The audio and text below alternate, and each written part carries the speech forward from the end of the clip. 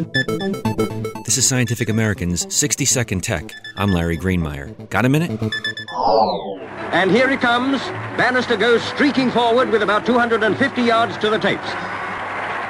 Roger Bannister broke the 4-minute mile barrier in 1954 with help from a couple of pacers, runners he closely followed till his final sprint.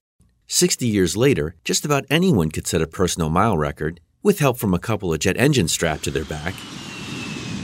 The U.S. military wanted to find a way to help soldiers hoof it through hostile territory at high speeds without getting exhausted. They turned to Arizona State University's Human-Machine Integration Laboratory. Engineers there came up with an 11-pound battery-powered backpack with 2 electric engines. The engines spin at about 60,000 RPM, producing about 15 pounds of instantaneous thrust. The researchers see the backpack as an alternative to outfitting soldiers with exoskeletons, which would have to be tailored to fit the individual soldier.